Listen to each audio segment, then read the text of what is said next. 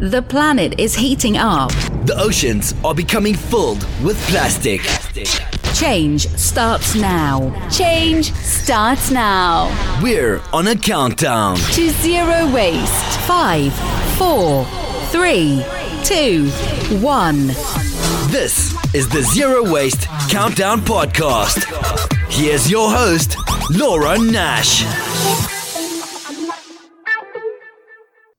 Hello, everyone, and welcome to the Zero Waste Countdown Podcast. I'm your host, Laura Nash. This week, I'm speaking with Matt Wilkins. He's a postdoctoral fellow at Vanderbilt Center for Science Outreach, and he's done a lot of research on barn swallows, studying their sound and feather variations, but you may have seen him published recently in Scientific American. From July 6, 2018, the article is called "More Recycling Won't Solve Plastic Pollution." It's a lie that wasteful consumers cause the problem and that changing our individual habits can fix it. Welcome to the show, Matt. Thank you for having me on the show. You have the greatest quote in here for recycling. So you say, recycling plastic is to saving the earth what hammering a nail is to halting a falling skyscraper. Tell me about that quote. Right. Well, I'm glad you like that because a lot of people tore that analogy apart. Really? Yeah.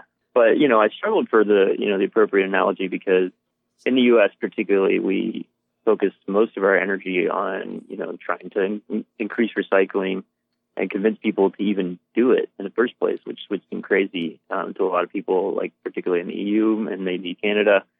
But, we all know reduce, reuse, recycle, but we just skip over those first two for some reason. And those are much more powerful. The reason that I say recycling is like, trying to stop a skyscraper from falling is, first of all, that most people aren't even aware that there is a skyscraper falling, that we are facing a huge global disaster in plastic pollution. So that's the first thing. Second, how do we address it? Well, we just hammer away at this thing, which, first of all, it's not the right tool. Where do you hammer on it's like largely metallic. We should be focusing on what are the structural problems that have led to this collapse and to the just massive unfettered production of plastic that we're just casting out into, eventually into the ocean in many parts of the world. But, at the very minimum, we're just burying in different parts of the country. And we should be looking at, how do we reduce the production of plastic? And Absolutely. How do we reuse more of it and value that product for, the kind of miracle technology that it is rather than just throwing it away. Absolutely. Or recycling it once. Mm-hmm. Yeah, it has its place. Certainly, there are a lot of plastic things that you can use for, look at Legos. They're going to last probably for 100 years or more where kids can still play with them because they're built pretty well. But then you get something like a plastic shopping bag that blows into a tree and just like falls apart within a week or whatever. So there's all different various types of plastic, I guess you could say. Right. But I sometimes say recycling is like putting a Band-Aid over a bullet wound with the bullet still in and it's like bleeding everywhere. Like the Band-Aid. Yeah. So that's why I loved your analogy because it's not working. It's silly. It's a silly solution, although aluminum helps because we know that aluminum is made at, I think it's 900 degrees and then to recycle it only requires 600 degrees. So it's better for sure. But do you really need to be drinking 3 aluminum cans a day to have all of this carbon being produced for a truck to come and take it away and then more carbon to have a, heat, put it back together. It's just crazy, just use the glass or whatever. Just reuse.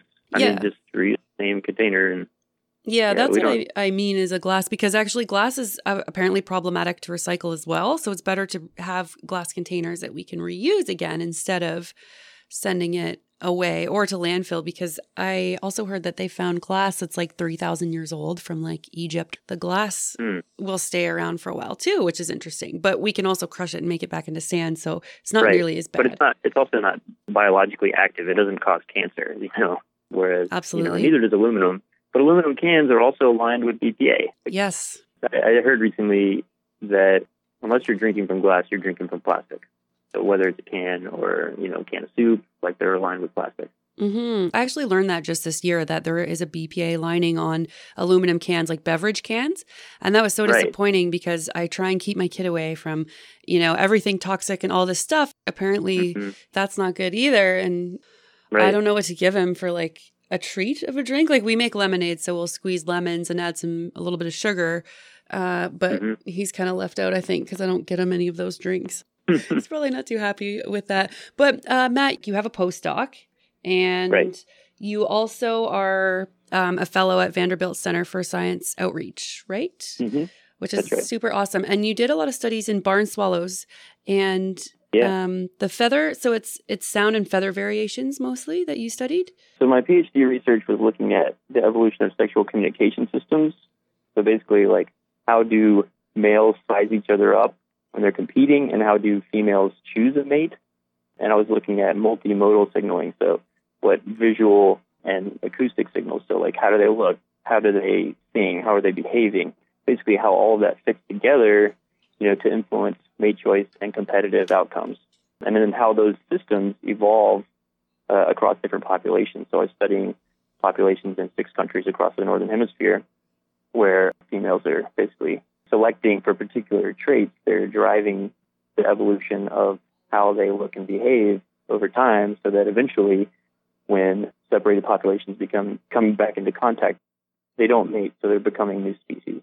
Wow, that's very cool. And this is a little bit different to be writing about plastic and recycling. So what was it that sort of led you to make that switch? I mean, Scientific American is a really big publication, which is awesome. Mm-hmm.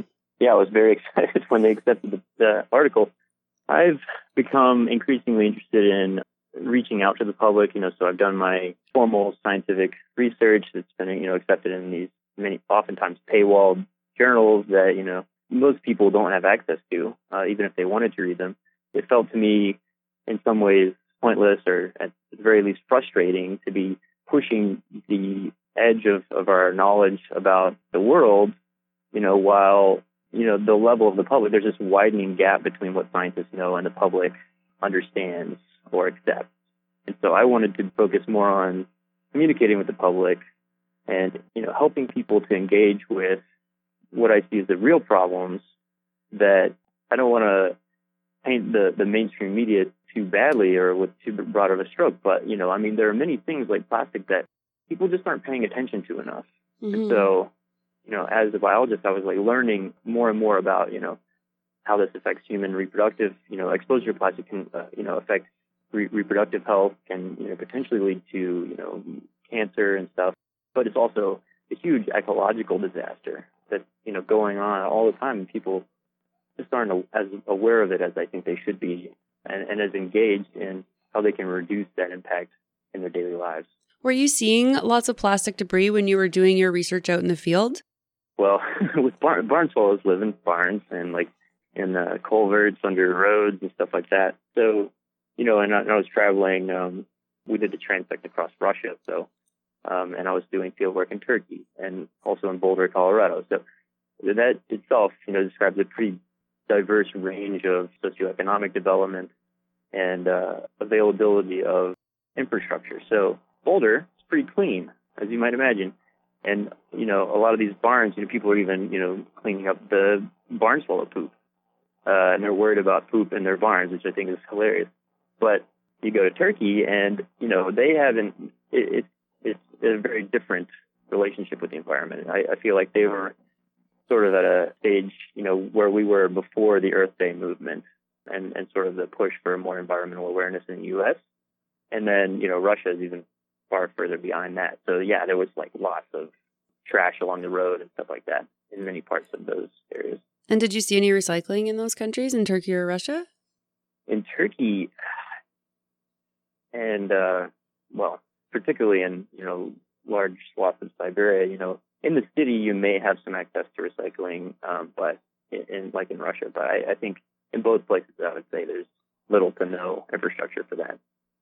I think that's a big surprise to people is that, yes, we have recycling where I live and I think where you live too, but I would assume that most of the world doesn't. Some of the world doesn't even have garbage takeaway services. So yeah, it's really frustrating. You did mention something when you're studying birds and you sort of got into toxins and stuff like that. And I remember you mentioned this in the Scientific American article. Mm-hmm. Is there evidence that plastic does absorb toxins? Because I hear it does. And then I've had scientists come on the show and say, like, they're not toxicologists, so they're not sure. Yeah, well, I'm also not a toxicologist. And I haven't taken organic chemistry very recently, but, I have read in, many reputable places that is a big issue. And that, Rebecca Altman has written quite extensively about this, about the problem with how plastics adsorb, basically that they can accumulate persistent organic pollutants that are just kind of out there in the environment all over the place. Things that we've stopped producing industrially for decades still persist in the environment. Things like PCBs and DDT, and also some heavy metals like lead and zinc have all been shown to adhere to plastics. And I think what some scientists say is that plastics are inert, right? But I think that's only true if all of the monomers that make up the plastic are bound up, but the polymerization process of making plastic is always kind of incomplete. And as UV radiation and mechanical wave action and other types of erosion on the plastic will begin to degrade it and fray the ends, which can then become active. And plastics are hydrophobic, and so they will accumulate other hydrophobic things like PCBs and DDT in the plastic. Mm-hmm. It's quite scary because microplastics we know are in our drinking water. NPR and Nova have been reporting on this, and it's in bottled water, it's in a lot of tap water, it's in our Great Lakes, it's in our oceans. Yeah, and there was a study I think a year ago that showed they sampled in the Marianas Trench, the deepest part of the ocean. It's like over 30,000 feet deep. And they found extremely high concentrations of some of these PCBs and plastics down there. So, these things are everywhere.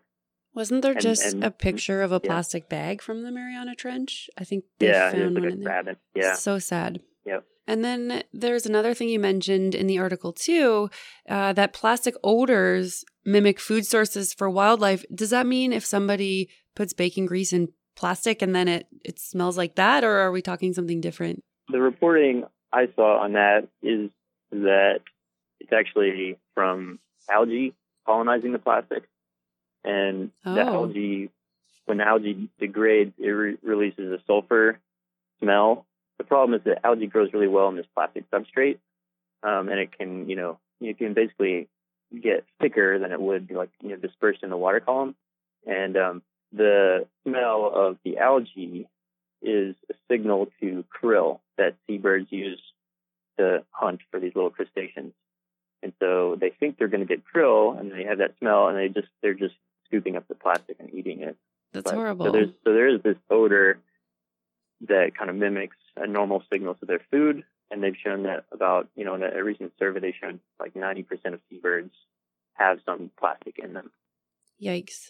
So let's talk a little bit about the history that you mentioned too, about sort of how we've come to this stage in America, mostly the Keep America Beautiful campaign. So what was that all about?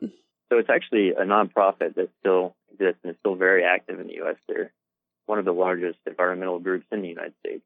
And they were formed in 1953 with the founding members of Philip Morris, Pepsi-Cola, Anheuser-Busch, Coca-Cola, and a lot of other individuals and corporations. And it's been suggested that the 1953 year is significant because that was also the year of the first attempt to regulate single-use containers. And so in Vermont, they proposed this legislation that said you can't produce a non-refillable beverage container. And the reason was for trash reasons, right? So, but there was a lot of lobbying from industry, of which Keep America Beautiful seems to be somewhat implicated, although, this is kind of a difficult study or really come to understand exactly what their influence is. But, a lobbying group that is supported by a heavily profitable group of companies who have a capitalist self-interest in producing, in their model of production, which is to sell the consumer the container along with their product and then let the consumer deal with that. Mm-hmm. Like that is the most cost-effective model for them. And so it's in their interest to promote that model, through whatever means possible. Just for money. Beautiful is one of those means. Mm-hmm. So my understanding is that they had outwardly opposed bottle deposit bills up until like the 70s, and then they switched tax after opposing publicly the California bottle bill, which was then later passed in I think 82 or something like that. But then they kind of switched tax, and then they focused more on diverting public attention to recycling and kind of away from extended producer responsibility for the pollution that they are contributing to. So just sort of like, let's all, fight litter bugs, and let's just everybody recycle or throw it away, but just don't let it be on the ground, But of course, we have no control. I mean, we're just a big corporation producing billions of containers. We have no responsibility for this stuff. And that we've kind of accepted that for the most part. Which is exactly the problem. And then I want to read another quote from your article that says, "This psychological misdirect has built public support for a legal framework that punishes individual litterers with hefty fines or jail time, while imposing almost no responsibility on plastic manufacturers for the numerous environmental, economic, and health hazards imposed by their products." This is my favorite quote of the whole article, because it's so true. And what kind of backwards system is this, that one person can throw a bottle on the ground and get in trouble for it, but then Coke can produce 110 billion bottles a year and let them go wherever they want? That's the problem. Right. Yep. So would a beverage container law work today? Like, I feel like the beverage companies are like bigger than government. I don't know how government's going to stand up to them personally, but if they could, would that solve the problem? Well, so I mean, it does work, and there's still 10 states in the U.S. that have bottle deposit bills, and they have 2 to 3 times the recycling rates and reclaiming rates. But those rates, they don't really reflect the full impact of the bottle deposits, because not only are they reclaiming, higher amounts of waste and preventing it from going out into the streams or, just being thrown in the dump, we're reusing those materials, but it also increases the post-recycler value of that material, because, with single stream recycling, which is what most people, particularly in the U.S., do. You throw everything in the same bin, and then it's like trying to unscramble an egg. You're never going to get out what you put into it. Yeah. And I actually recently learned that we spend more energy trying to unscramble that egg than we do trying to transport all the materials, through the pickup at your curb, which is shocking to me, because that seems like a huge energy expenditure. But it's very intensive to separate those pieces. So when you do a bottle deposit, you're turning bottle back, so you know what you're getting back because you are the one who sold it in the first place. And so you have really high quality, highly pure materials that you're reclaiming, which are more valuable to the recyclers and to the industry that can then reuse them. So instead of accepting the fact that it'll take 1,000 milk jugs to make a park bench, which is then not recyclable, because with single stream, everything is downgraded in quality for the most part. You almost never get a bottle turned into another bottle. It's always some lesser valued plastic. And basically only has it lengthens the life of that material only slightly. It's not a circular economy at all. But if you have higher purity of the plastic material, it's more reusable. So you could potentially turn a plastic bottle into a plastic bottle and close the loop. Mm-hmm. Yeah, or you can use glass. Like, for example, in my province, you can take your beer bottles back to the beer store, and I'm pretty sure they just clean and sanitize them and use them again. Right. Which is cool, because then you don't have to go through all this process of breaking it down and turning it into something new. Well, it's an added benefit of the microbrewery craze that, many of the microbreweries also have like a growler where you can just get, a larger glass container of your local brew and then return it. I mean, the deposits have never totally died in some sectors of our society. It's just that we've allowed large corporations to convince us that this whole single-use container is the way to go. But it's simply unsustainable and irresponsible. Absolutely. I totally agree. And then we have people fighting the bottle return programs. And we also have people in the U.S. who are trying to put bans on plastic bag bans, which is crazy. Yeah. Do you know anything about those sorts of movements that are happening in government? Like, why are people fighting for this? Is it just to make more money so they can keep trashing the planet with single-use plastic? Yeah, I think it's a bottom line thing. And yeah, I think it's in these corporations' interest to, well, at least their quarterly interest, in terms of their profit, to, maximize, to squeeze every penny out. And basically when they're held responsible for, some of the recycling infrastructure, which is part of bottle deposit bills, then they're going to fight that.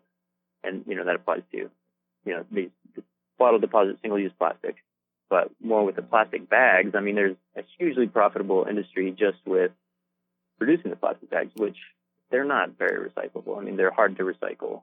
You have to take it to the store, and in many places, it's unclear what's happening to it. The one major problem with recycling is the lack of transparency, because recycling is based on current, market conditions.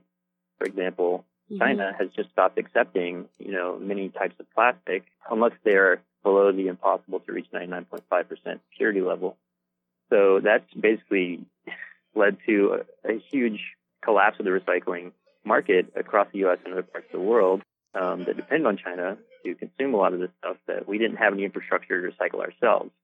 And so all over the place, people are either burning plastic or putting it indefinitely in storage warehouses or taking it to landfill.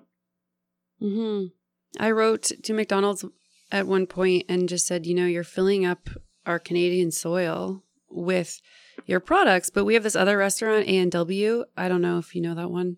And it's a fast food chain. And the ones around me in Ontario are almost zero waste, almost. They'll fill up your coffee cup, and they are eliminating straws by 2019.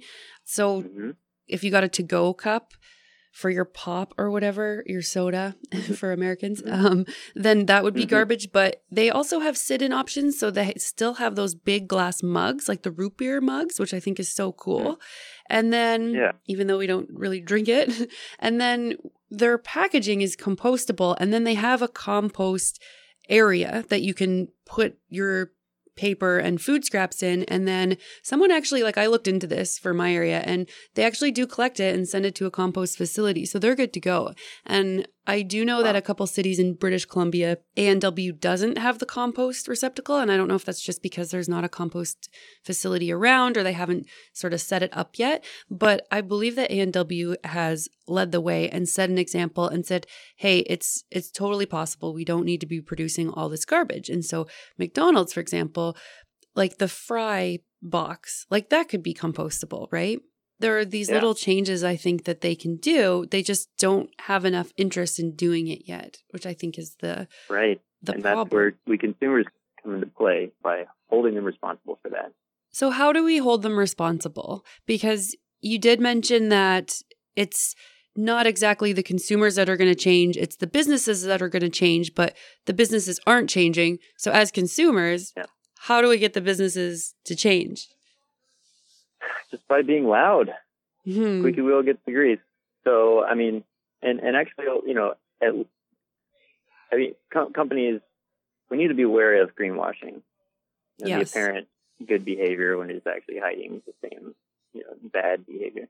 But, I mean, I feel like a lot of companies are at least trying to appear responsive. And I would argue there is some reason to hope. Kroger, I don't know if is Kroger present in Canada? I don't think so. Grocery store? So I think they're at least one of the largest grocery stores, if not the largest grocery stores in the U.S. And they have recently said that they're trying to commit to, using more reusable plastics and trying to reduce plastic in their whole supply side. And I just got on Twitter the other day because I went to my local Kroger, and they had individually shrink wrapped onions. I was like, this is it. This is the last straw. This is absolutely crazy. Oh. And I tweeted it out, and it didn't get, it got a few likes and stuff, but I tagged Kroger, and I'm like, this is absurd. Onions have their own biodegradable wrapper. What are you doing? When we're in the midst of a global plastic crisis, and somebody from Kroger wrote back and they said, well, we're going to take this to, our supply. We're going to get top men on it, I guess. But so they're going to not do that anymore? Is that what they're? I have no idea. I mean, they said they would. They responded, but I mean, if enough people are doing that, right, then that's what leads to change. And if I don't, I'm certainly not going to buy that. So they will stop producing that if no one's buying it, and they get angry tweets about it every time. Did you see the meme that was going around a couple weeks ago? I think it said, "Who are we, millennials? What do we want? Smaller servings of perishables." I don't know. Did you see that meme? No, I didn't see that. It made me so upset. And so, of course, I commented on it on like a really big platform. I think it was Beige Cardigan that put it on there. And I was like, no, like we don't want smaller things because they're going to come in plastic and we have this crisis, you know, and I tried to explain it and people did not take that comment very well. And they're like, well, we don't want to waste spinach. And then other people joined in and were like, okay, you get a thing of spinach and you can like chop it up and freeze it, or you can have a friend over, or you can put it in like anything, like it's like people don't, they're like offended if you tell them that they have to think or plan ahead.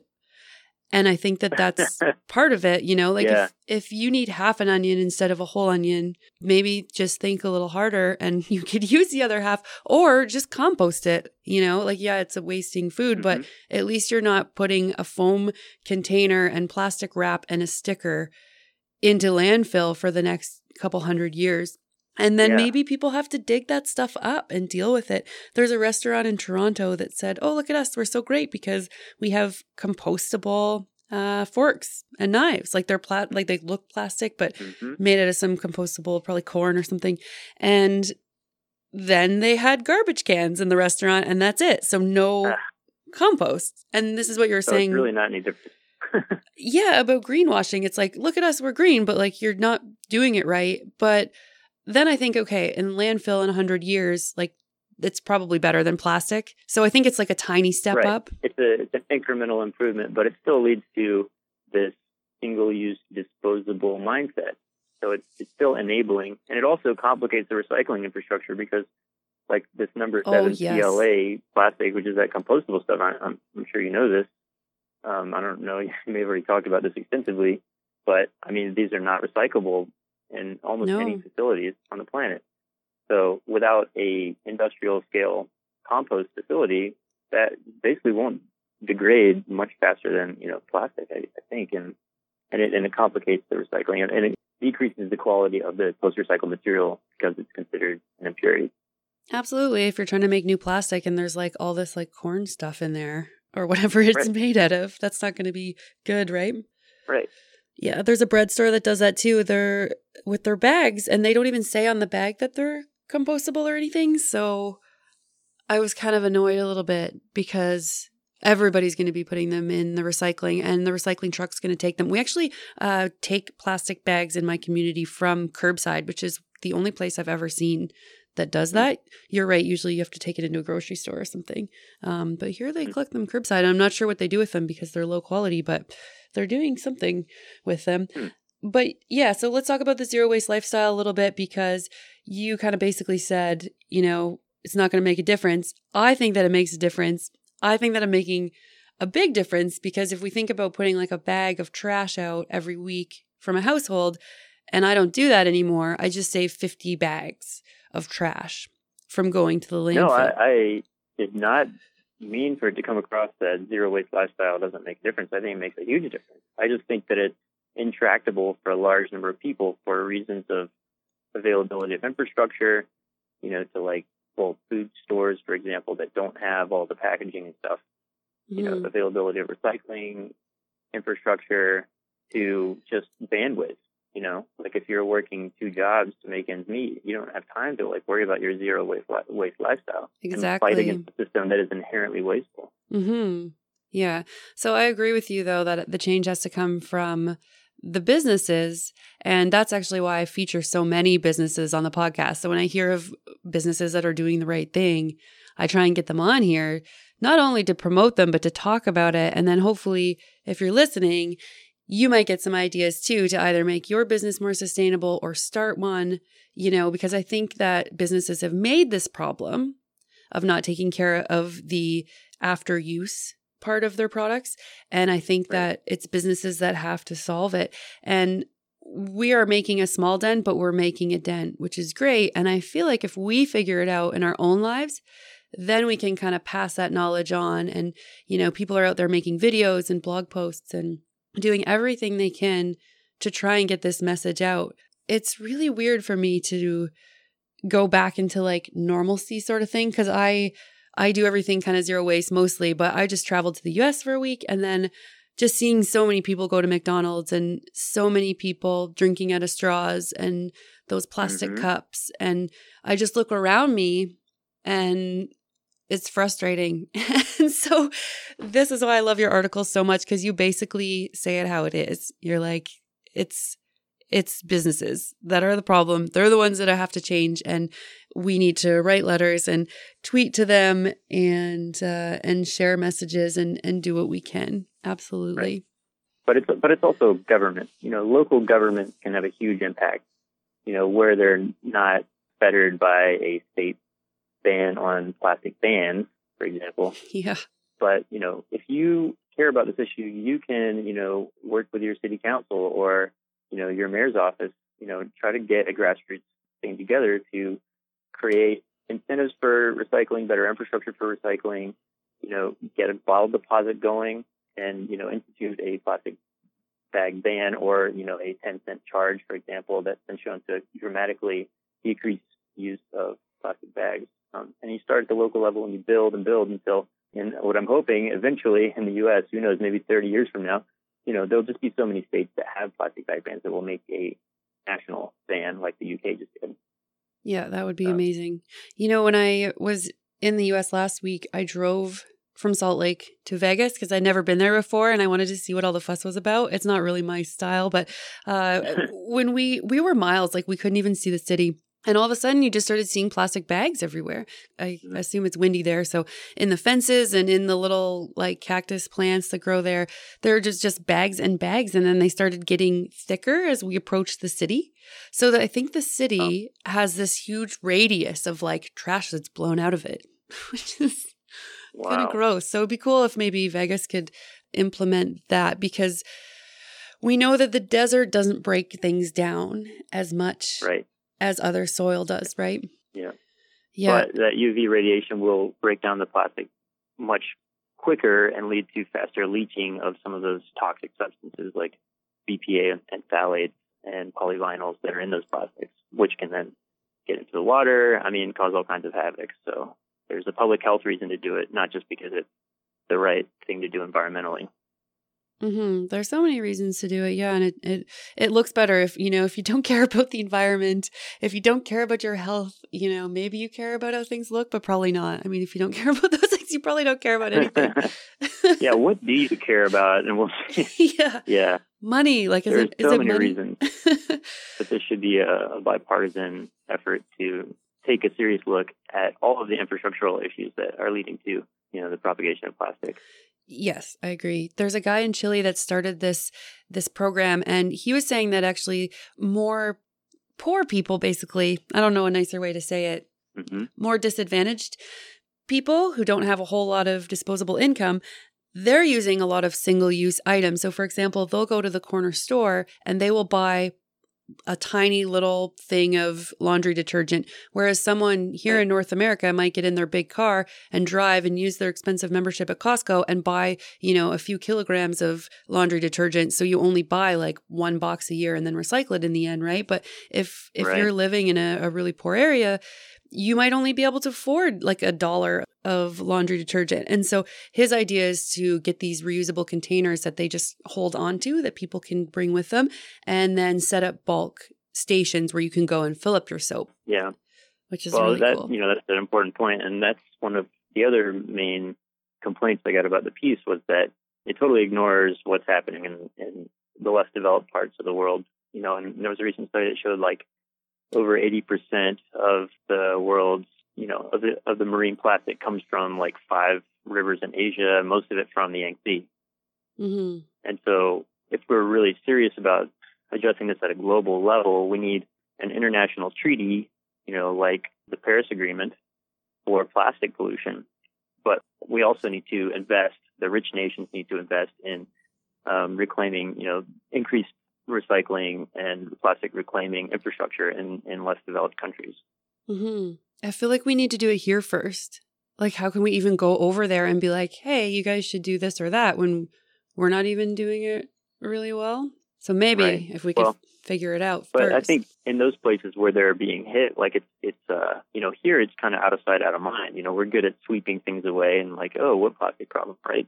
Mm-hmm. But in many of these places, they have acute problems with trash. Like everywhere they look, it's just everywhere. And so if we were to give them support for that specific, creating infrastructure for recycling and facilitating the demand for like circular economy and reuse of these materials, I think it would have a dramatic improvement in terms of the amount of marine plastic going into the ocean every year. You're right. Actually, now that you said that, I think I've changed my mind. I think that it would be better to possibly help those areas first, because exactly what you said, that there's so much trash coming out from those certain areas. And even though our system isn't perfect here, we do have some sort of system and we do know a little bit that can help, right? So I think anything that can help, that would be I mean, I think really it's cool. both and, it's like everything. Raise awareness and engagement and action everywhere. Mm-hmm. So are at you all levels? Yeah, absolutely. Every levels everywhere we can. I was just on an airplane and had a conversation. I mean, airplanes are really bad for carbon, but I just went on one anyway. Yeah. And, I hear you. And you know how they serve all those water cups? And I just put up my water bottle to fill it up. And I've been doing this for like 10 or 15 years, like bringing my own bottle.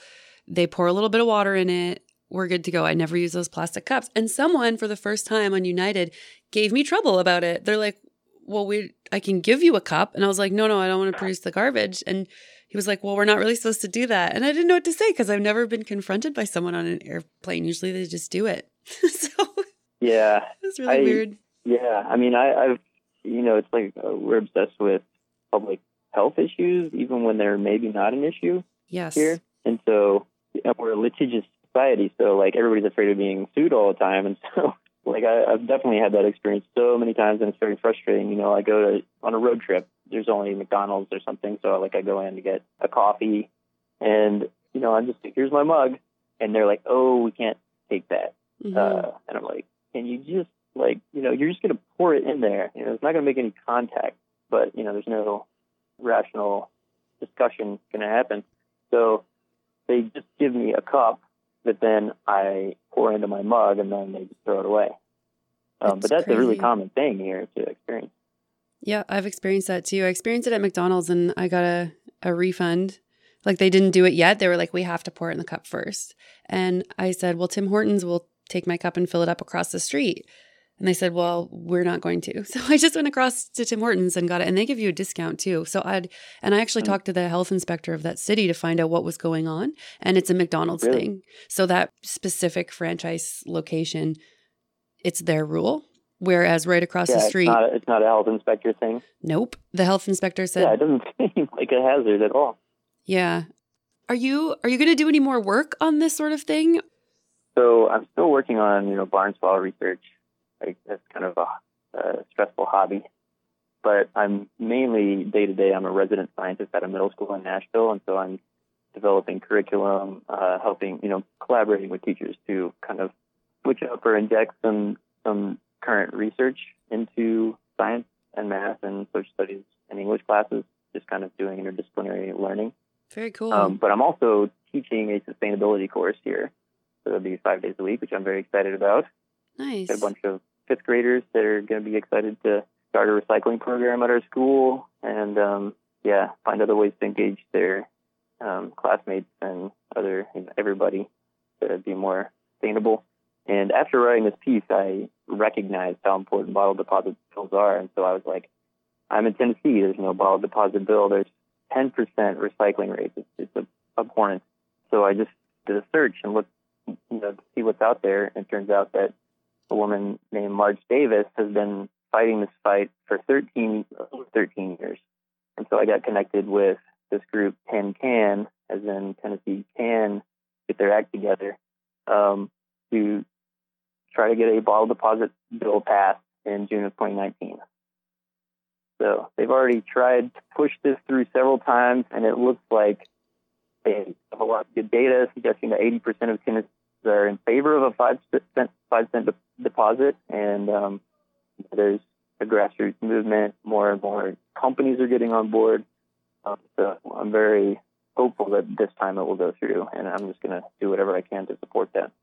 That's very cool. Good for you. That's really important. Yeah. Yeah. Well, Matt, thank you so much. This has been really awesome. The article's great. Scientific American. I wish you the best, and I'm so glad that you're teaching kids because we need them. We need their help. Or the world's. I'm really scared about what's going to happen to the world if we don't fix this problem. So this article helps, and thank you for that. I'm so glad that you think so. Thank you for having me on the show. It's been great talking with you. Thanks. You too. This week on my countdown to zero waste, I bought a symbiotic culture of bacteria and yeast to make my own kombucha at home. Don't forget to subscribe to the Zero Waste Countdown podcast on whichever platform you listen in on, and you can follow me on Instagram at @0_waste_countdown. And if you're interested in becoming a patron of the show, you can find us on Podbean and click the button that says Become a Patron. For as little as $1 a month, you can donate to the Zero Waste Countdown podcast and radio show to ensure that we get better equipment and we bring you the latest and greatest information in the zero waste world. Change starts now. This is the Zero Waste Countdown Podcast.